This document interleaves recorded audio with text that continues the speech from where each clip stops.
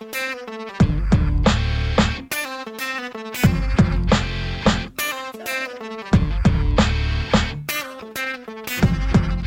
is the Story Power Marketing Show with Tom Ruwitch. Make yourself comfortable and fasten your seatbelt. Tom and his guest are about to share powerful stories, trade business building insights, and have a few laughs. Tom created this podcast to help you captivate prospects and inspire them to act so you can get more clients quickly and easily. That's what powerful storytelling is all about. That's what this podcast is all about. So let's get this party started. Here's your host, Tom Ruwitch.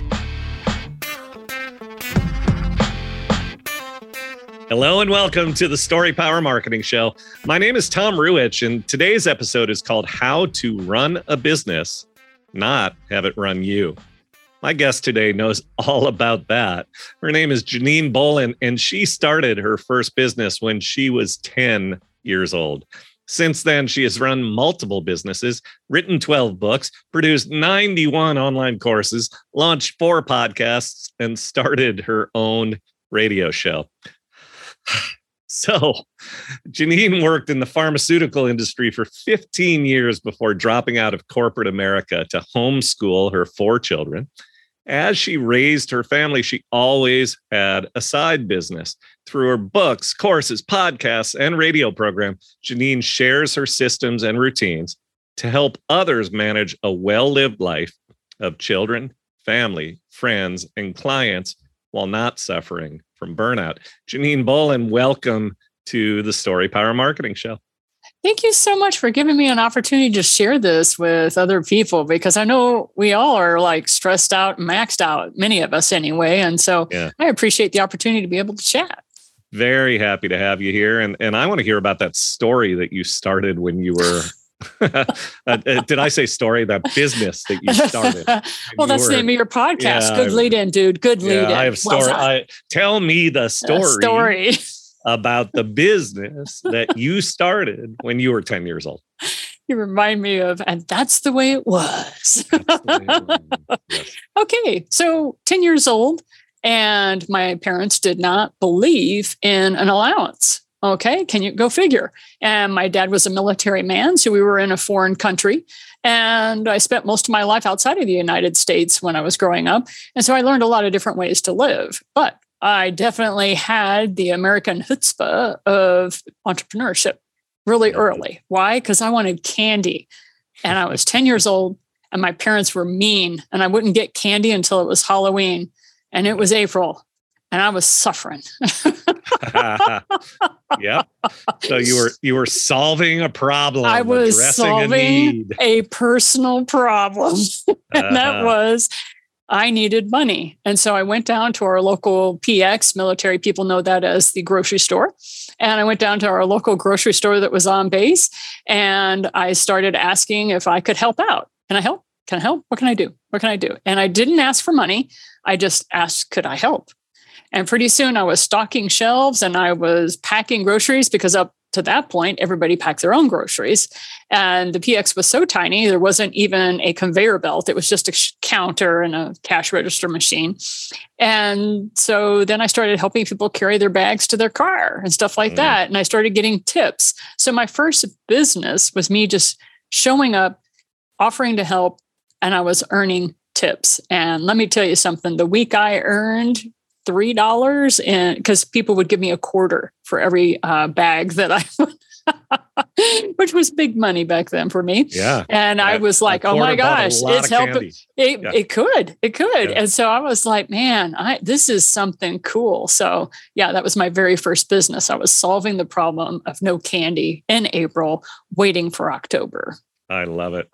And so here you are all these years later. I'm not going to tell anyone how many years later, but here you are a few years later.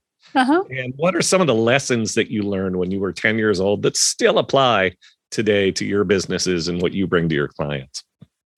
That people love to be able to help you just as you want to help them. I came as they call it heart-based entrepreneurship now, relationship marketing, all this stuff. And to me, it's like, just treat people like people, and they'll treat you well in return. And when you have those customers or clients who don't treat you well, guess what? Don't serve them ever again. So one of those things that I learned early on was I had a woman who said, I need some help carrying my bags to the car. And I said, well, thank you. I'll be glad to help you. And so she gave me 50 cents and I was like, whoa, that's awesome. So I grabbed her 2 very heavy bags and I ended up having to walk all the way across base to the base housing on the other side because that's where she had parked her car. And so she hadn't lied, but I felt used. And I was only 10 and a half years old, but I felt the abuse of that. Yeah. Right. And it was like taking somebody who's just trying to earn some money for candy and you're trying to see how much you can get out of that. And it's an energetic understanding, right? Nowadays, as adults, we understand that. But as a kid, I didn't know anything about that. I hadn't had anybody ever do something like that to me. I'd had children do that to me, but had never had an adult pay me money and then make me work that hard. And it wasn't worth the 50 cents, you know. And she knew she was taking advantage of you. And you could feel it. And that's one thing I wanted to share with people. If you're an entrepreneur, I don't care if this is a side hack or you're just doing a side business or whatever, you're also very empathetic. You're going to pick up on the vibe. And so don't beat yourself up. When you don't pick up on the vibe, realize that individual has been gifted to you for a lesson. And the lesson I learned at age 10 was that not everybody was a giver like I was. Not everybody treated other people well. Now, as a child, you were used to having that from other children on the playground. However, as an adult, that was something I carried very strongly with me the rest of the time was that, setting expectations on what a customer can and cannot get away with is something that I do a lot of client education before I onboard them into my business cycle. Yeah. So did you ever run into that woman again? Did she ever try to hire you again? No, she did show up and I told the cashier that I was working with because it was the same cashier. And when I told the cashier about it, she was like, well, next time I will tell you, you go on break. So I had a buddy. See, that was the nice thing about being 10 is you have a buddy. And she would see that woman come in and she'd go, Janine, it's time for your break. And so that woman would have to haul her own groceries. Yeah. Awesome. So it was very passive. Some people may say passive aggressive. To me, I was like, that wasn't passive aggressive. That was protecting me from people who were taking advantage of a 10-year-old that was shelving groceries for free.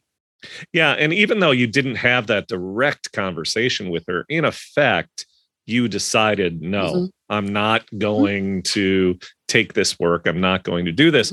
And that's something that adult business people need to learn and need to discover: the courage to say no, the courage to make choices about who they wish to work with. Don't take all comers. Don't just go for the buck.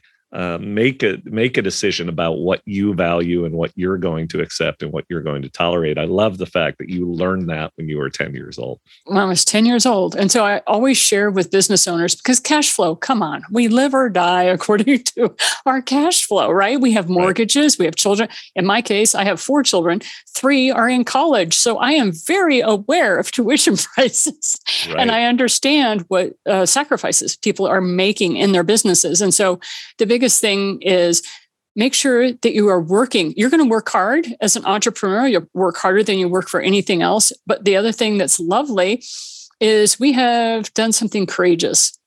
We have sacrificed or we have walked away from security so that we can have freedom. Now, very few people do that. And so I don't want folks busting on themselves because they make a few bad decisions. I don't know how else you're supposed to learn unless you make mistakes. The only reason I am the so-called expert, if somebody says that to me, is because I've just made a lot more mistakes. I've learned from them. And what I want to do is share them with you and your community so that you guys go out and make different mistakes, but don't make mine. I already learned the lesson. Let me share that with you so we can save you $45,000 in bad things. Yeah. Right. And I love the fact that you brought up cash flow, because I know that you talk about cash flow. It's part of some of the courses that you've created. And you also mentioned freedom and this idea that business people who go out and start their own business, entrepreneurs, are going for the freedom. But one of the problems is that a lot of entrepreneurs get out there, start their own business, and then they're working 50, 60, 70 hours a week, chasing the dollars, scrambling to keep their head above water. And they may own the business, but it really is just a job. And cash flow and understanding cash flow is a huge factor in having a business that you run, as opposed to that business that runs you that feels like a job. So share with us a little bit of some of the core principles about how cash flow is such an important factor in running your business as opposed to having it run you. Okay. So this all started in 2009. I was asked to write a blog article. I was asked to write a guest blog, and it was called Who's Your Boss? Yeah. And you have to remember, back in that time, if you said that you were a entrepreneur, or if you said that you were a coach, people, or consultant, people would go, "Oh, unemployed," right? So entrepreneur equaled unemployed. Okay, so just remember, that was the mindset that we had back then. So I'd say, "Who's your boss?" And it was really a joke. It was a joke to entrepreneurs. It was kind of a tongue-in-cheek ribbon, with the elbow ribbon you, saying, "Look, remember, your calendar is your boss. You are not the boss. And you've got to set days and times that you're going to work, and then make sure you stand by those." Now, I am guilty of pushing the envelope on that. So as soon as I can in my business, the very first thing I hire, of course, is a bookkeeper or a CPA or something like that. I detest the money side of the business. Yeah, I know. I teach cash flow. I teach money. Despise the dimes and nickels that I got to track. That's a waste of my time. I'm a visionary. I don't want to do that. So I hire people who that is their happy place. This is what makes them happy. So I hire those people. The second person I hired is a VA. We call him VA now. It was a PA. I used to hire a personal assistant, right? Right. Right. So now I hire an executive assistant as soon as I possibly can. And that is because I know me. That personal assistant is to protect me from myself, which is I will push, my having people book time with me in an incorrect way. I give too much. And so I have learned that about myself. So your calendar is your boss. Now, how does this help you? It helps you because when you sit down with me, and one of the very first things I say is, "When's your next vacation?" And people are like, "What does this have to do with cash flow?" And I said, "Everything. When's your next vacation?" And they're like, "I'm not making enough money." I don't care. Shut up and answer my question first before you start giving me all your butts, because we're kicking your butts to the curb right now. We are going to talk about why are you living this life? And so one of the things that shocked me, and I couldn't believe it actually works, but it does, and that is, you have a life that is idealized. And I've always been told most of my life, "Janine, you're a dreamer, you're a loose cannon, you're not based in reality." Sound familiar? I'm sure pretty much every entrepreneur has had this said to them. And so it's like, well, what kind of life do you want to live? And I always have such a strong vision of the type of life I want. I build that out on my calendar first. And then I fit my business into the cracks. Yeah. And then the visuals I give people is how little trees will start to grow through the cracks of pavement. And then pretty soon you have a tree growing up a side of a building. And that's how your cash flow works. The more you target exactly what kind of life you want, then you start giving off the vibe that you're only going to accept certain clients. And those certain clients are the ones that respect you as much as you respect their time. You're not going to give them a faulty product, blah, blah, blah. So it's a slow growth business, but at the same time, it's very scalable and you have a lot more fun. And I don't know about you, but if I'm not having fun, I don't do that anymore. I don't do the pain and suffering anymore. Yeah, I love that. I love the fact that you start with basically framing up the parts of your life that you value. What are we doing this for, if not to enjoy time with our family, to enjoy time on vacation or whatever the case may be? And so many entrepreneurs I know will not do it that way, and they will be in that mode of scramble, scramble, scramble the whole time, and they never escape the hamster wheel. So the way that you frame it is so important, and I appreciate it so much. Tell us about some of those some of those courses besides the cash flow courses. Tell us about some of the courses that you have out there that you've created that are most successful and you're most proud of. Oh, I'd be happy to do that. But if you'll excuse me, I really want to talk about your people first. And that is, I would like to talk to the entrepreneur who is on the hamster wheel. I don't want to neglect that hamster wheel. The fastest way to get off the hamster wheel is to get your calendar out and clear off time and figure out what is the life you want to live. Because to me, this is the most important. I have a soft spot in my heart, just like Thomas Jefferson. He was always saying that as long as we had entrepreneurs and as long as we had farmers, this country would be okay. And I firmly believe in that. I've seen it over and over again. As long as we support farmers, as long as we support entrepreneurs, this country is going to get through whatever it needs to get through.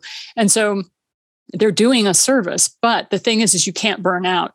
You have to remember, you're not in here for a sprint. You are running a marathon, and you have to train yourself to run like a marathon. It requires that level of discipline, but it doesn't have to be horrible. And so the first thing you do is you figure out, when are you going to take 2 weeks off on vacation? Don't worry about how you're going to pay for it. See, that's the thing. The cash flow comes later. What you want to do is you want to set up that 2-week vacation, or, okay, you can't handle a week. I've had some people go, Janine, I'll do 4 days. I'll do Thursday, Friday, Saturday, Sunday. I'm back to work on Monday morning. Okay, so do whatever your comfort level will allow you to do. But you set it up. And then once a quarter, you set up a 3-day weekend where you're going off. And that's all you're going to do is think about your business. You're going to look at your numbers and you're going to see, okay, this is where I am. Where do I want to go? Trust me, Fortune 500 companies, no. We're talking about the Fortune 50. I have been lucky enough to be able to chat with people that are in the Fortune 50. And guess what? They plan out their retreats for themselves before they do anything else. So when the rest of us are doing our New Year's resolutions, they're planning their calendar. They're deciding what's the life they want to lead for the next year. Now, if they're not doing that, there's somebody in their life that's helping them do that. So I just wanted to share that before we got into, what I do and everything. Is I really want to help the entrepreneur who feels like, I'm so far behind, I'm in debt, I need this, I need that. I'm chasing the almighty dollar. And I'm like, I highly recommend you go back to work, become a W-2 employee again, get your life back together. Keep the business going on the side, but get it to where it's profitable and it's not draining you, and then go back out. And so some people say, well, that's a failure. I went, no, that's tuition in the school of life. Hello. So I just wanted to share that first. No, and it's a fair point. And in some cases, and it's not surrender. In some cases, it's the right move to make, because without that move, maybe you are going to be stuck in a business that is running you and you're not able to run it. But you made a really great point about cash flow and looking at the numbers. Where am I now?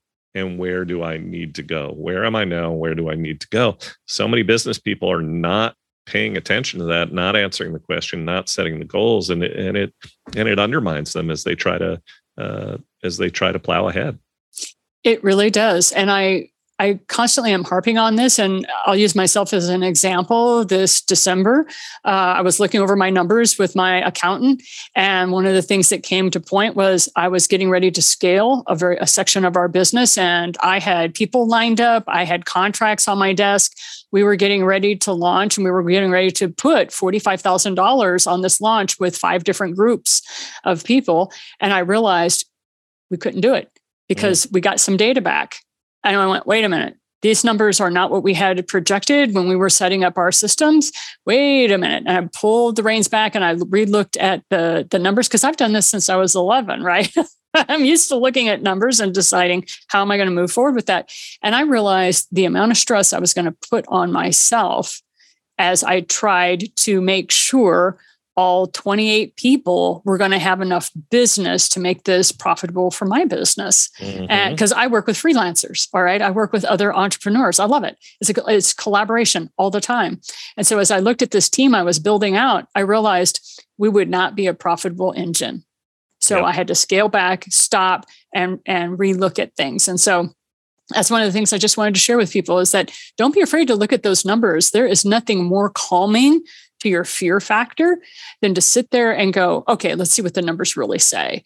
And then you're like, oh, because the phantoms and the demons that you put up in your own mind are way worse than what's on paper. Just wanted to share that with you. I love that. Calming. I mean, in Very the end, calming. It's about having peace of mind, about having clarity, about having calm.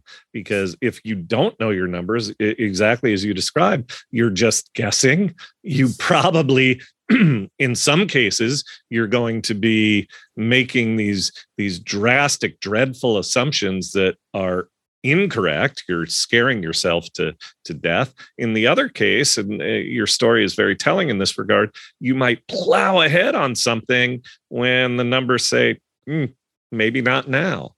It's not the number saying never. It's the number saying maybe not now, maybe next quarter, whatever the case may be. But none of that happens without the clarity and the attention. And you said something else earlier that I really want to draw out and emphasize, and that is you don't like keeping track of the numbers and doing all this. This is why one of your first hires is always going to be the accountant, the bookkeeper, the person who really can do this.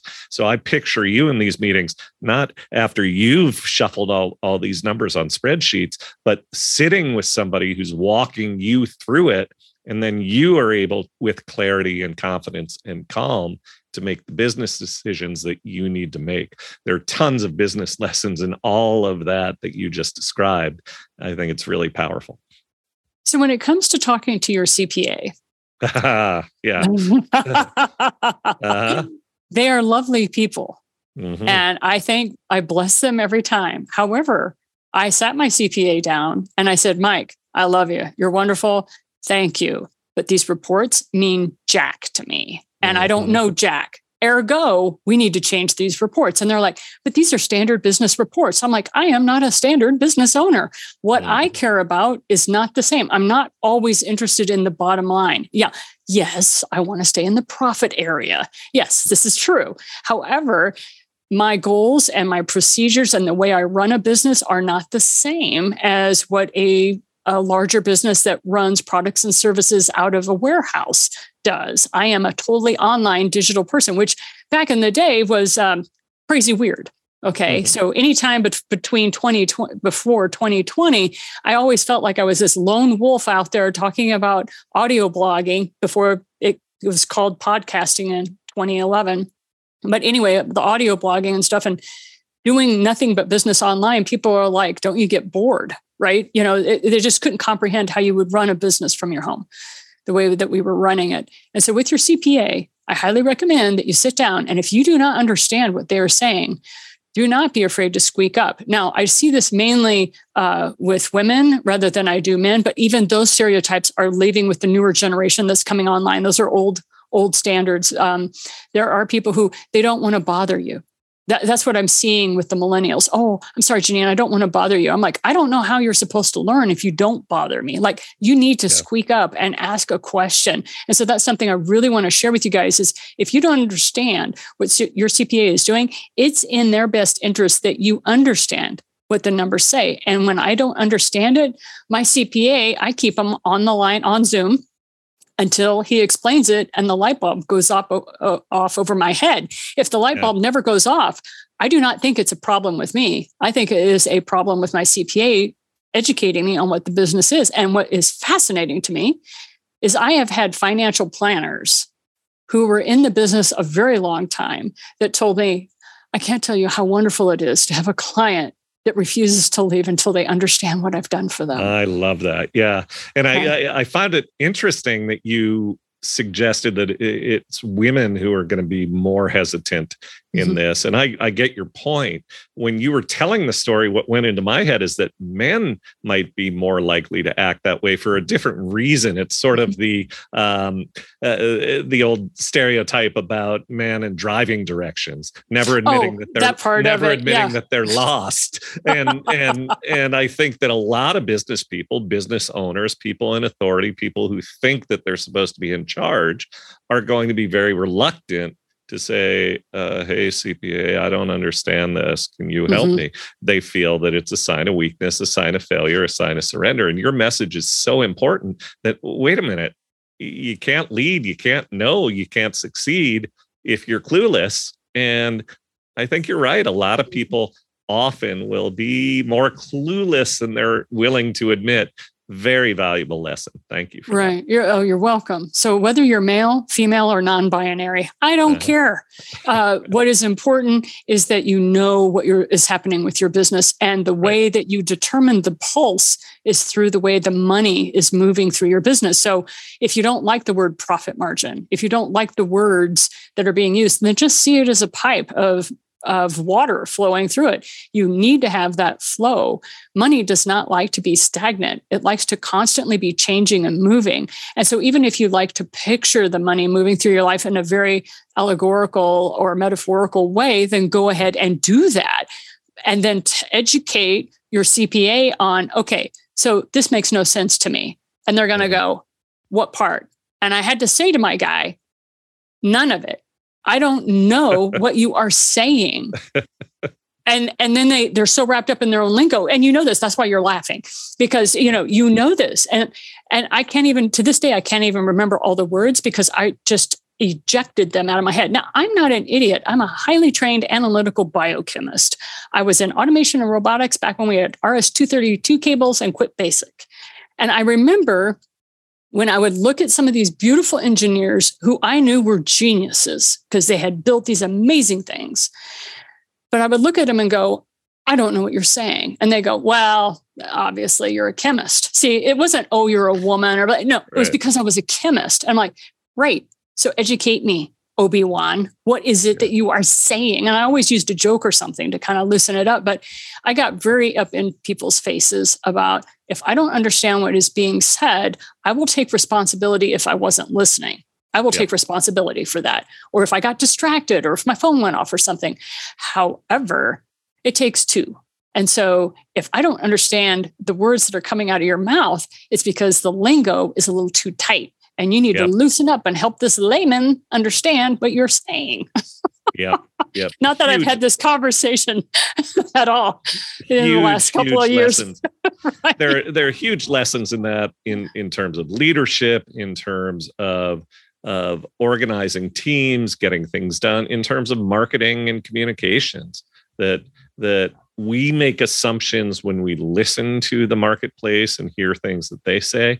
And then we are prone to use whatever the vocabulary is of our own industry and our own products and services.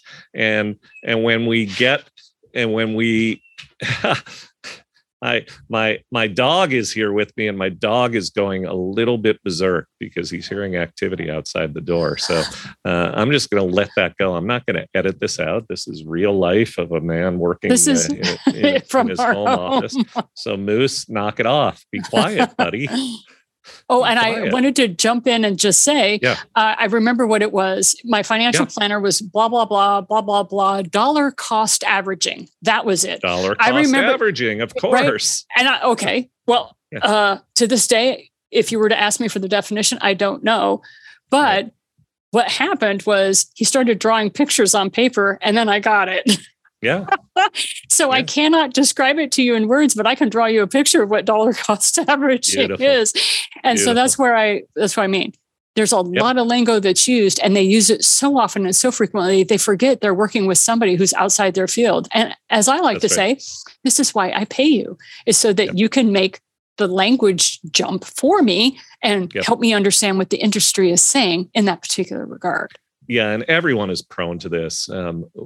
Accountants, lawyers, financial advisors, anybody in a technical industry, marketers are very prone to using marketing lingo. So you really have to catch yourself. And on the other side, to your point, if you don't understand what you're hearing, ask.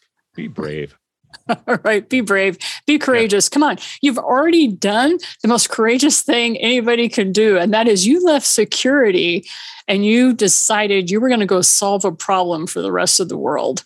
Okay. Right. And that's what you're doing. Anytime you solve a problem, I don't care how tiny you think it is huge. An example is recently I started a little side business. This is something that I enjoy. It's a fun little gig that I'm doing, and I only have time on the weekends. I only have time on Saturday mornings from 8 a.m. to noon. But I had that spot and I decided, I'll try something. And I now mend clothes for my local area.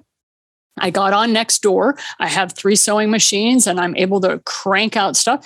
And it's become so profitable. And I have so much activity going on that I'm actually starting to outsource some of it because it grew so fast. But that's the thing. I don't care how little something is. You're solving a problem and you're making the world a better place. So realize that takes courage, that you walked away from security to go solve a problem. And all I can say is thank you. You're making the country stronger by doing that. So don't be afraid to ask questions. Yeah. And what I love about that, you talked about heartfelt businesses and so forth. And people talk a lot about this notion of work-life balance, as if you have your work, shush, Boos, as if you have your work and you have your life. But what you're talking about, this feeling of satisfaction of solving a problem for, in your case, the people who live in your community, because this, I don't think that, are people shipping their clothes to you to mend them, or is this no, they drop them off in my drop box on my front stoop. Exactly. And you said you're doing this through the local Nextdoor app. So that's right. You are helping neighbors, and the sense of fulfillment and joy that you get from that is not something separate from your life. It is your life. That's part of what you do. It's from your heart. And I think that the beauty of the things we're talking about, having a sense of clarity, having a sense of calm, having a sense of greater joy in the work we do, is not something that we stick in a compartment when, the clock strikes 5 and the workday is over. It's about making our whole life better. And that's part of what I appreciate about what you're saying and what you do, Janine. Well, thank you so much, Tom. I appreciate that. And we're going to leave you with one little thing before we close out. And that is work-life balance doesn't exist. Yeah. It is a fabrication. Yeah. What I like to share with people is how much in harmony are your head and your heart. I use the word harmony. I totally have gotten the word balance out of my world as far as describing how I live. The only time I use balance is when I'm trying to figure out what is the weight and measure of something. So for me, a balance is an instrument. It is not an activity or a behavior on my part. What I do is I try to live a life in harmony with others. And so that requires so much less effort. When you think about work-life balance, immediately you get exhausted. Some people just immediately feel exhausted because it requires constant attention, constant monitoring, 100 million different variables at any one time that could change that cause everything else to go out of balance. It just puts you in a tailspin. Whereas if you think of harmony, that's like the opera, whether you like opera or not. You've got 20 people singing on the stage. And guess what? They're all singing different things, but they're in harmony. And so some people say it doesn't sound great. It's up to you. But you know what I'm saying. You can have multiple people all singing their own tune. And as long as they're singing in harmony, it's a thing of beauty. They don't even have to sing words. They can just have tones. It's amazing. So I highly recommend you think of your life as something that is harmonic. Yeah, I agree with you on that one. So Janine, where do people find you? I think the easiest way is just go on LinkedIn and look up Janine Bolin. It's Bolin, it's colon spelled with a B, unfortunate but true. And then Lynette, make sure that you say, hey, I happen to hear you on Tom's podcast. Lynette, put me in touch with Janine and you will be invited to my Open Friday coffee, which is free. And I have an hour every Friday where I get to meet new people. Beautiful, beautiful. Well, Janine, it's been... It's okay. He's doing good. I really like that. Moose. You know what? For those who are watching on video, come here, Moose. We're gonna let people meet. I think the four-legged dog wants there something. He is. What a sweetie. There he is. So he's a little sad right now. but we're going to go outside soon. So that's all for you, Moose. Janine, thank you so much for all your insight, all you do. Everybody look up Janine on LinkedIn, connect with her, remind her that you heard her or saw her here on the Story Power Marketing Show. And she can help you in so many ways. So check out Janine, make that connection, build a relationship with her, and you won't be sorry. So Janine Bolin, thank you so much. We'll see you again on the Story Power Marketing Show. For those listening on one of their favorite podcast channels, please, pardon me, if you like what you heard, give us a 5-star review. And for more from Story Power Marketing, go to storypowermarketing.com. You can get this episode and others at storypowermarketing.show, where we have full episode videos, excerpt videos, as well as audio and show notes. So check all of that out. Give us a review if you like what you heard, and we'll see you down the road. Thanks so much.